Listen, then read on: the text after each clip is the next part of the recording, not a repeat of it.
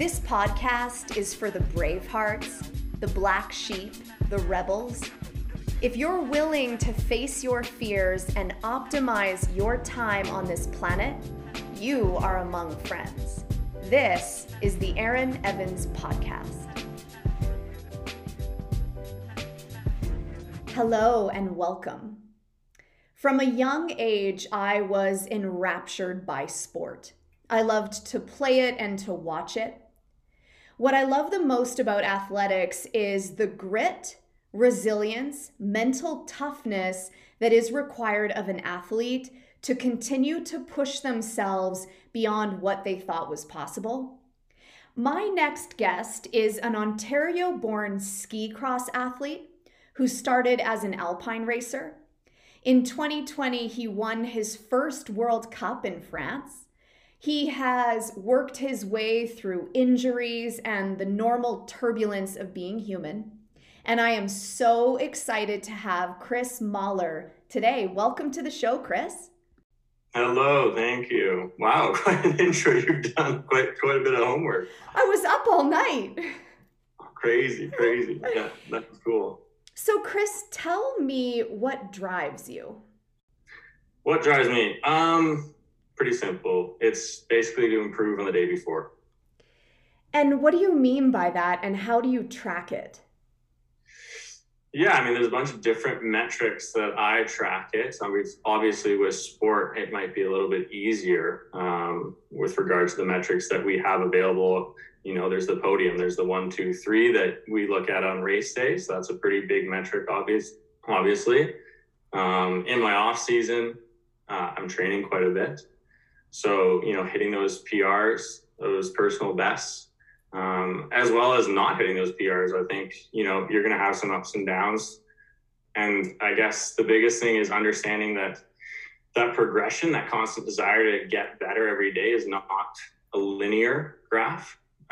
There's going to be ups and downs. And I guess it's weathering it from all angles, not just the physical, but also the mental, which kind of, it gives me a challenge. And I think that's why I get up every day excited to take on that challenge, because I don't know necessarily what that day is going to look like tomorrow. You know, is it going to be a good day? Is it not going to be a good day? Am I going to feel like I'm ready to go? Am I not? So, yeah, it's having a plan, executing on that plan, but then also having the ability to adapt when you need to. This is what I've always wondered about athletes. When you're at the start gate preparing to take a run, you are aware of the mental capacity and where you get stuck. So how do you train for that in the off season? You know, yeah, it's interesting. I guess as I progress into a more mature athlete, I definitely notice the importance that mindfulness and the mind game, as we're talking about, plays into my physical performance and like that metric of 1, 2, 3, you know? So I've played around with a couple different tactics, and funny enough, recently I've picked up just a basic mindfulness practice in the morning. So just kind of centering myself, seeing how I feel, and just, I guess what I've kind of learned, and as I've tried so many different styles of mindfulness or mental training, it all kind of comes back to just like being present, understanding what the mind is doing, or at least being aware of it. So they all kind of touch on that in different ways, and it's just about finding the way that works best for you to enter that state of mind, and just being clear. Because you know what, at the top of the race course, when I'm in that final heat, I'm scared shitless.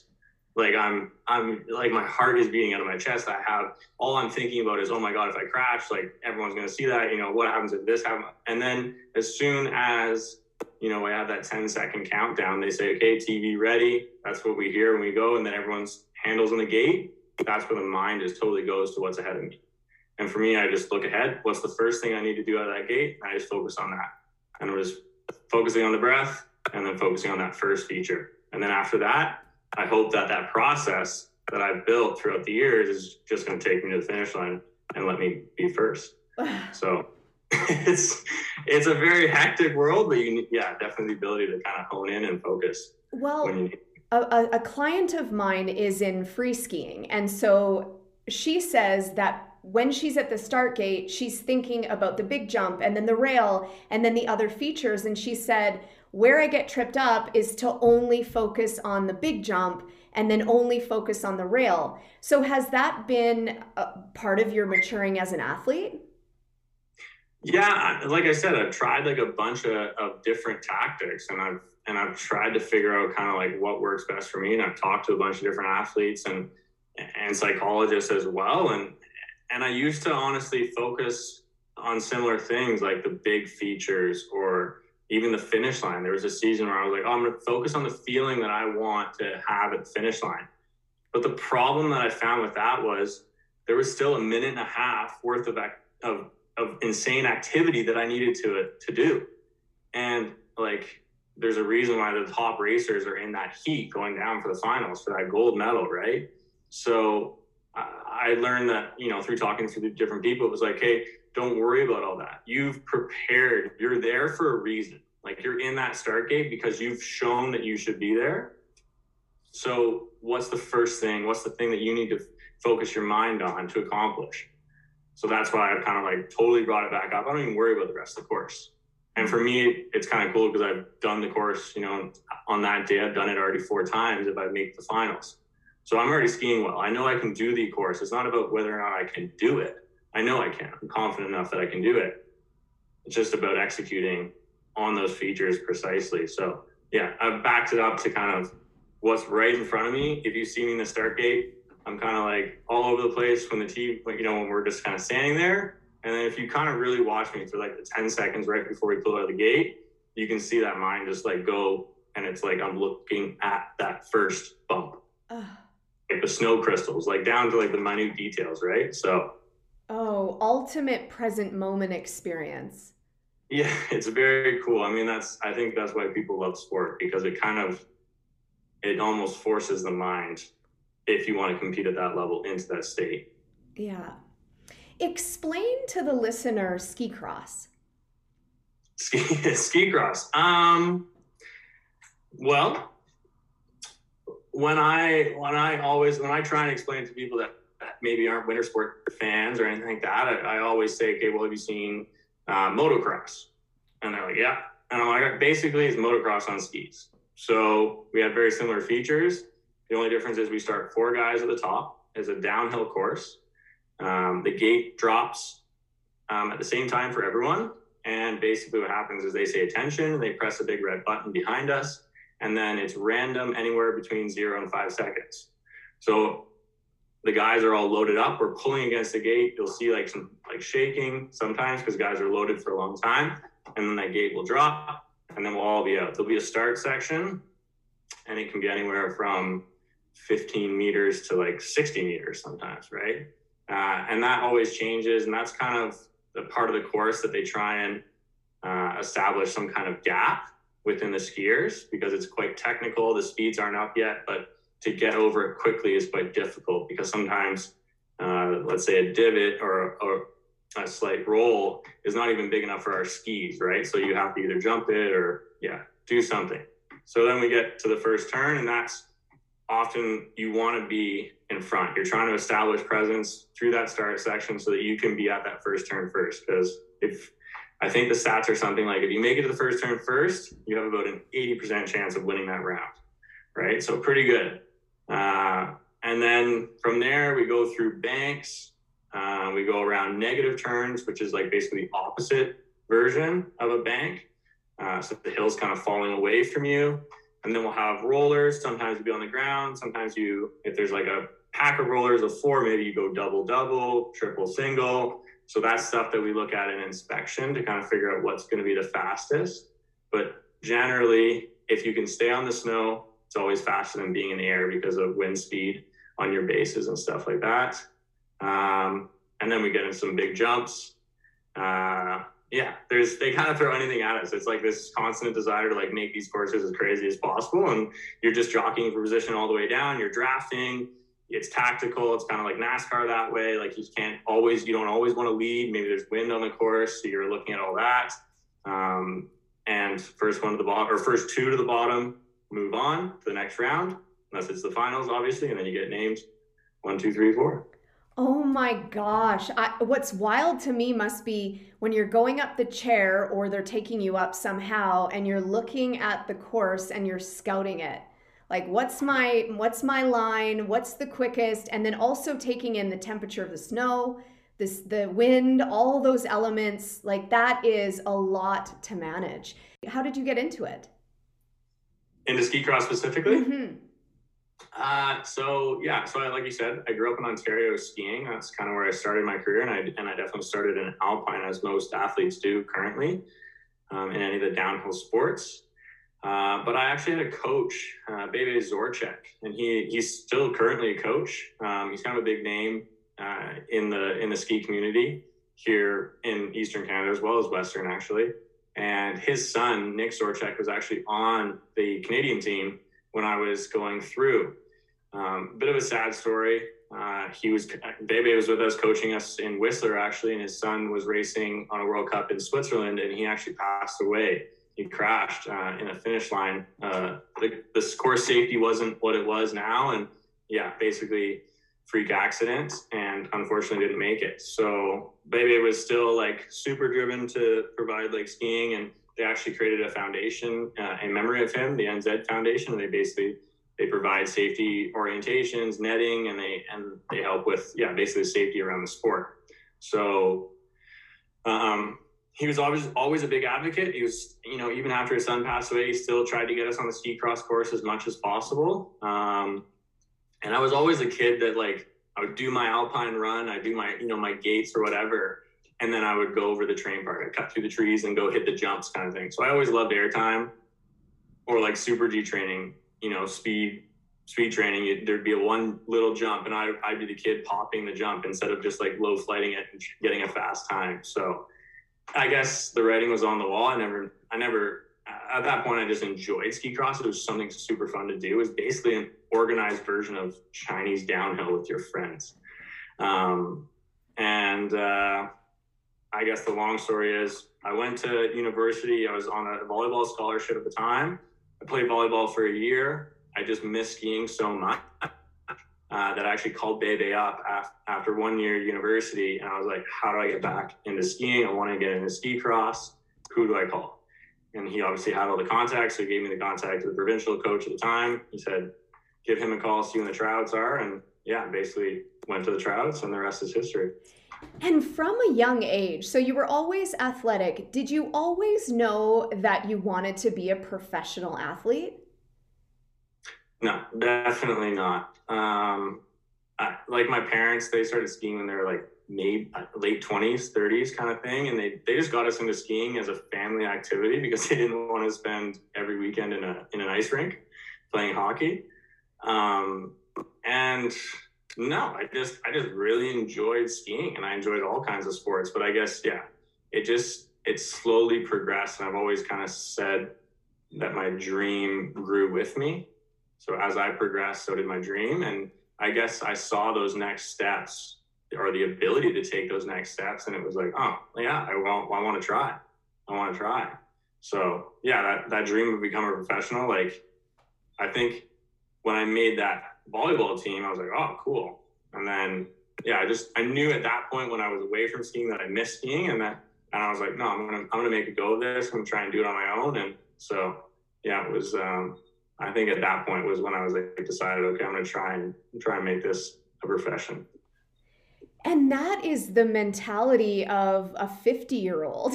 Like that's a crazy mindset for a kid you weren't a kid, you were in university, but to go so meta and be able to say like, okay, I need to take that step and that step and that step if I want to try with this dream. What has been the biggest mental obstacle while pursuing what you love? The biggest mental obstacle is creating your own path, I think, for me. Like with anything that you do to an extreme, I find that like there's no handbook, right? Like there's no one telling you this is how it's done. This is how it's been done before. So like just follow this and you'll get to where you want to be. Like you're as a professional athlete, you're aiming for something that's like never been done before. You're looking ahead to races that have never been won before. You know, there's new goals set out every year. And so I feel like, yeah, that going against the grain and like not having necessarily a fallback or not feeling like you have a fallback kind of thing. Like you're just kind of like, I'm going for it. Like this is going to work out. I'm going to try and make it happen. And yeah, I was super lucky just in terms of my upbringing. My parents definitely gave me that confidence. And I guess I remember specifically one race I fell, and it was like this, it was a club series, or this was so funny. It was like such a pinnacle point in my life that I don't remember what race it was for. But that's the whole point. Was I fell in the race. It just happened to be where my dad was gate judging at the time, and I just like keeled over and I just started crying. I don't know how old I was, maybe like 16, 17 years old. So I wasn't even that young. But like to me in that moment, it felt like everything was done. Like it was like the last race of the season. I didn't make it. I wasn't going to make the provincial team, blah, blah, blah. And my dad just kind of came over to me and he was like, son, there's always going to be another race. Like you have the skill sets, you've done everything you could. It didn't work out today, but it's, you know what, if you want to, you can pick up and go tomorrow. There's going to be another race. It might be next season, it might be 2 years from now, who knows? But whatever your race is, there's always going to be another one. You just have to get up and try again. So I guess that's where my confidence came from. I was like, you know what, I'm going to give it everything I can today. If it doesn't work out, I'll try again tomorrow.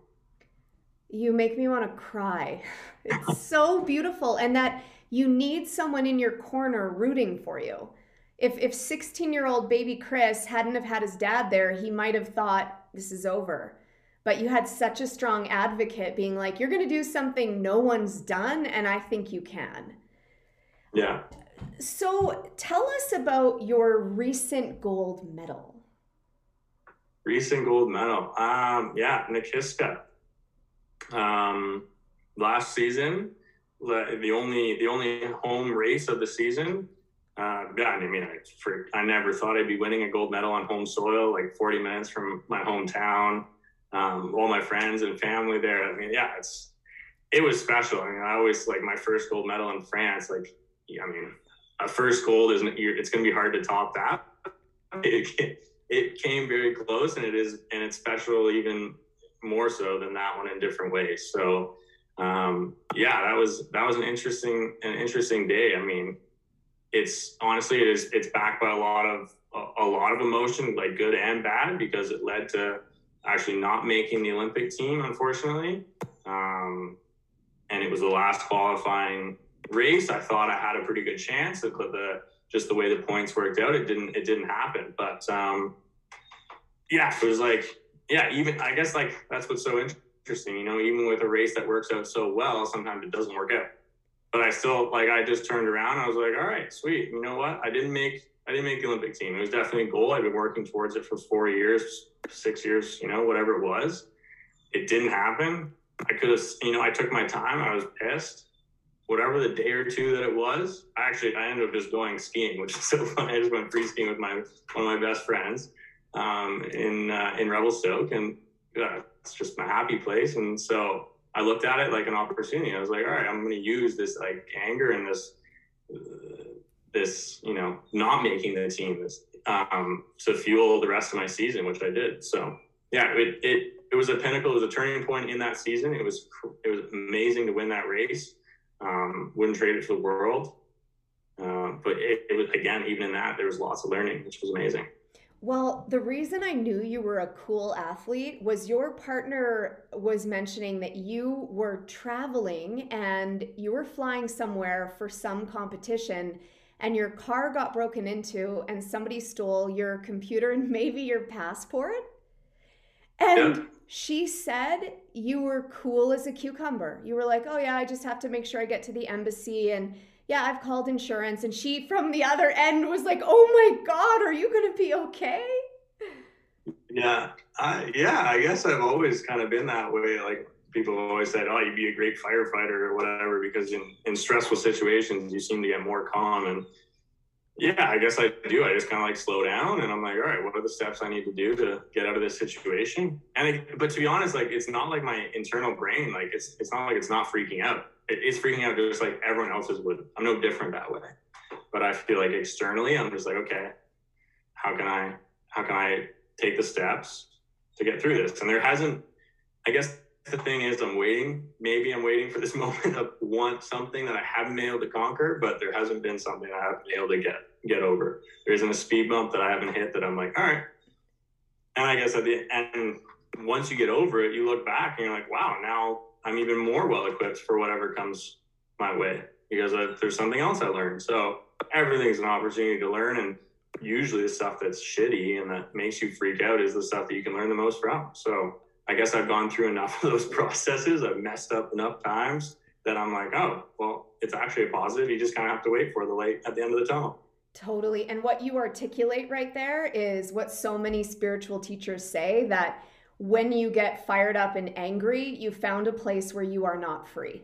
You know, if you're bothered by the external world or not getting gold, cool, you're not free yet. And so maybe you have your amygdala doesn't fire like ours because what you're doing is very dangerous and high risk. Yeah, no, it definitely is. I mean, I don't know. It's kind of interesting. I mean, there's certain things don't get me going, but certain things do. So it's not like I don't have my own stuff to work on. You know, there's definitely aspects where it gets me fired up. And I don't have, and maybe it's because I haven't been through enough of those experiences to understand what steps to take, you know? Mm-hmm. So those are things I'm working on. It's not like I'm perfect, and I understand that. But I guess always coming back to that place of, yeah, am I willing to learn? Am I willing to grow? And then you just kind of go from there. Mm. And how do you optimize your physical performance before a race, for a race? Ooh, yeah, I mean, that's a big question with probably a big answer. But for me specifically, I guess it kind of ties into your first question of what drives me, which is creating a plan and then executing on said plan. So for me, optimizing really goes big picture. It's not just about what I do, you know, the night before, or the hour before my race. It's like, did I do everything I could to get to this point and feel as prepared as I could? So for me, it's like, okay, I look at my first race or whatever my goal is. So let's just take this season, for example. I want to win the Crystal Globe in the next 4 years, and I'm definitely setting my sights on this year. So a Crystal Globe means you either won the most races or you were the top athlete overall at the end of the season, right? So to me, that's like, and to a lot of skiers, that's the mega gold medal. Because not only did you show up on one day, you showed up every single day that you were asked to, and you performed. And to me, that's kind of what keeps me, that's, as we talked about, that's what drives me, is that constant desire to improve as well as perform on the day when you're expected to. Yeah. So yeah, in terms of optimizing, it really goes like, what's the big picture for me this year? It's that Crystal Globe. Okay, so that means I need to perform on every single race of the season. So what's that look like moving back? And I basically work back from there. And that's a lot of, you know, physical preparation in terms of what I'm doing day to day. It's making sure the boring stuff, like getting enough sleep right now, getting enough water right now, like preparing the body to go through basically, you know, war with myself in terms of like, you know, putting myself through something it's never done before at that level. So I put a plan in place that I think is going to get me there, and that I know that if I execute on, I'm going to feel confident on that first race that I can win the rest of the season. It's that reverse engineering. And you and I have had a debate before about the difference between performance-based and mastery. And you were saying, so performance is what, it's like a competition. I want to be the best. And mastery is like, I want to be the best me. And I can understand now why we were debating, because you're in a performance-based world, but you're after mastery. Like, you're not like, sure, you care about the competitors, but you just want to be the best Chris. So what you're saying is like what we can all learn from, doesn't matter for skiing or parenting, it's all the same. Like, how do I be a better me than I was yesterday? Definitely. You had an injury a few seasons ago, and how did that change the way you trained and competed? Which injury are you talking about? I've had a few injuries this past season. Yeah, I mean, I guess my injuries were all kind of linked together, interestingly enough. It started with a blown shoulder. I was kind of on the up. I had like come on to the circuit. I was doing quite well as a rookie. And then it all ended very quickly as I blew my shoulder, dislocated it, out for 4 hours, blah, blah, blah, needed surgery. So that surgery and recovery took me about a year. And then I got back onto the circuit, started relatively slow as things kind of sometimes do, and then blew my knee. So opposite side of the body, right knee, blew it, ACL gone. Actually didn't know about it for a while. That's kind of the benefit and disadvantage of being strong in your quads and hamstrings, is sometimes you don't know when you blow a ligament. And an ACL is an interesting one. So needed surgery on that. And as most skiers have gone through, it's at least 9 months. And with that, generally, if you come back in 9 months, you need a brace. And I just really didn't want to race with a brace. I didn't want to have anything reminding me of like my bad knee. Like I wanted to get in the gate and be like, I'm good. Right. So that was like my optimizing mindset of how do I want to feel when I get into that next skate. And then through the recovery, even before I got back on snow from the knee, I was doing a lot of upper body work because I couldn't do too much on the knee, and I bulked up quite a bit. And then I actually got a blood clot in my right shoulder. Kind of a rare thing, but basically because of the muscle mass I had, it closed off one of my veins, like when I was actually lifting, like when I was working out. And yeah, it took a while to find, and I was like losing grip strength, and it was really weird, and I was getting like a low grade fever. Anyways, ended up finding out it was a blood clot, and then that put me back on the knee as well, which actually in hindsight it prolonged like my recovery with my knee, so probably I should give my knee a little bit more time. But they didn't want me to come back on blood thinners because that's what I was on at the time.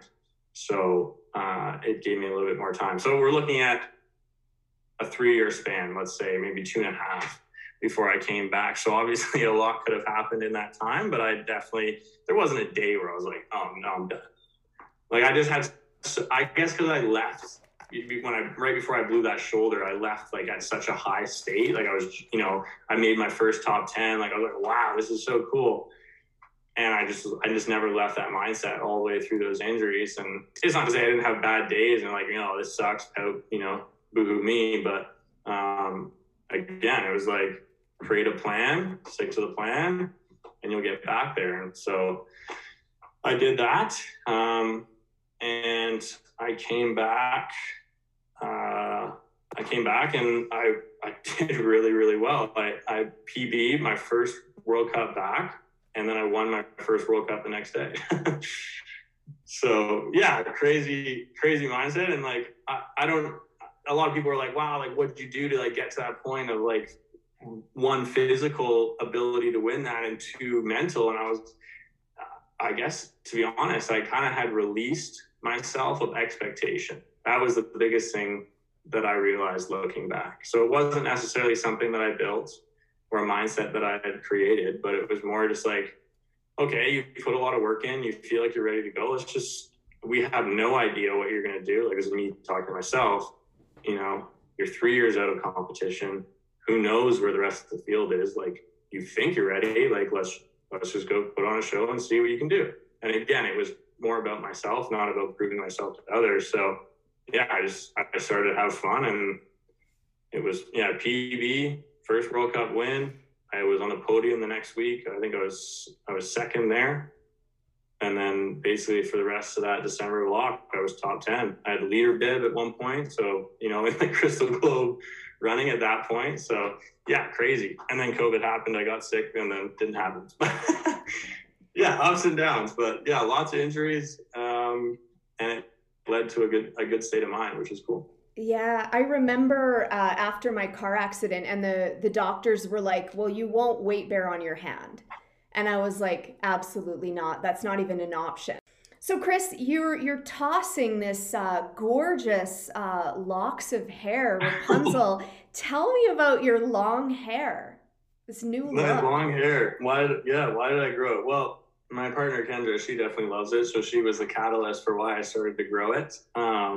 She's a Cali lover and definitely likes the long locks. I had never grown my hair out, so I had no idea what it was going to entail. But after wearing a helmet for a long time, I started to lose a little hair up top. So I was like, well, I might as well grow it out before it falls out. That was kind of the joke that was kind of running at the start. And it kind of turned into a little bit of a statement piece for me. I wasn't having a great season, two seasons ago, kind of the end of COVID for a bunch of different reasons. Don't really have to get into it, but I just wasn't having a great season. I just wasn't feeling like myself. I kind of lost my mojo, if you will.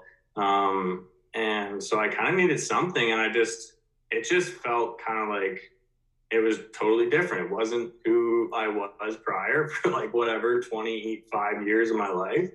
And I was like, you know what? It's kind of a little bit like badass, a little bit like don't care, why not, right? So it just kind of turned into that, and I don't know, it made people laugh. They thought it was kind of funny because I'd always had short hair, and so it was kind of a conversational piece. And yeah, I just kept it since then, and I don't know, I have no idea where it's going to go, but it's fun for now. And it's kind of funny when the sun is shining and you see your shadow going over a start feature and the hair is flying behind you, because I don't put it in a ponytail or anything. It's just full mullet. What rituals do you have before you hop on your skis? Rituals, yeah. So it's kind of interesting. I've talked to a lot of mainly sports psychologists about this, and like learning the importance about rituals. And like, again, it's that ability to go from a mindset of everything to focusing on one thing. And the interesting thing about our sport is there's so many variables at play, and there's so many external factors that could change your ability to create a ritual, that it really has to be like very short. And my ritual is like, it goes basically from the moment I click into my skis, I would say. So before that, I'm like, I can be talking about anything. Like if anyone was to be up at the start with me, like literally even a minute before the race, they'd be like, there's no way you're ready to do this. Like, you seem out to lunch. But that's what works for me, because if I focus too soon, I start thinking about all the stuff that could go wrong. Oh. So I guess my ritual is, as soon as I click into my skis, I don't necessarily, again, I don't make it too specific, because sometimes my coach is on my left, sometimes my coach is on my right, so my left or right goes on first. So it's not even so specific, but the amount that I lift my leg up is the same. How I like kick my toe into my toe piece is the same. So like those little things that I know I can have control of. And the one thing that everyone sees, like if you watch me on TV, you'll see me kind of like put my hands on my head, kind of like antlers or something, and I'll click my poles together once over top, once below, and then that's when I'm ready to go. I love it. I could just imagine how your parents feel. Like, you're up there, their cute little boy that they probably still see as a 5-year-old, like doing his little thing. Yeah, definitely. Oh, I love it. And what is the best advice you've ever received? I guess I've kind of already stated it. It was that advice from my dad. There's always going to be another race. Mm-hmm. And that's it. Again, as athletes, you might take that at face value and be like, wow, yeah, there is going to be another race. But for life, like, I feel like race could be a metaphor for anything, right? It's like, there's always going to be another day to do something great. There's always going to be, another job. If you got fired from the last one, there's always something. It just depends on how you look at it. Yeah, you're beyond your years. Who inspires you? Who inspires me? It's kind of funny. I don't have there's not like one athlete or one person. I'm constantly, I love to read, and I'm constantly, reading from different authors, and I definitely enjoy kind of not even, I like to look outside the box, because again, I find that that's the, like, for me to get to the top, for me to create something different, to do something different than anyone else has ever done before, I feel like I need to take learnings that have happened outside of my sport, because generally people are looking with inside the box and they're going to perfect those, but, and I feel like I can do that, but I can do more. So it's like, I'm looking in business, I'm looking maybe in yoga, I'm looking in mindfulness practices, and I'm anything. I don't know. Like, you never know where you're going to find a piece of information that's quite inspiring. And it's, I guess, what I've learned is the ability to start to relate totally unrelated things to whatever you're doing is what's going to make you great, or your process great. Yeah, it's almost pattern recognition that people are really bright people can pattern recognize. And myself included, like I'm looking for inspiration every single day. And it could be an old lady in the street, it could be the person at the supermarket, it could be my book I'm reading. I love that. And it's like everything is everything. That's what you're saying, is like whatever wakes you up and is like, that's cool. We want to Yeah. follow that. Yeah. I guess I've always kind of, I've always said, like, some people just kind of go through life unaware. I always find awareness is like kind of my key word. I'm like, there's so much inspiration everywhere. Like, it's not one person, it's not one mentor. It's like everything. You just kind of have to be aware and open to the potential of that learning, I guess. Uh, and so many people come in with a story about like who you are, who I am. We're separate, we're different. And if we think like that, I can't hear you or see you or learn from you. What is the why that makes you want to cry? The why that makes me want to cry. That's an interesting one. Why that makes me want to cry. I don't cry very often.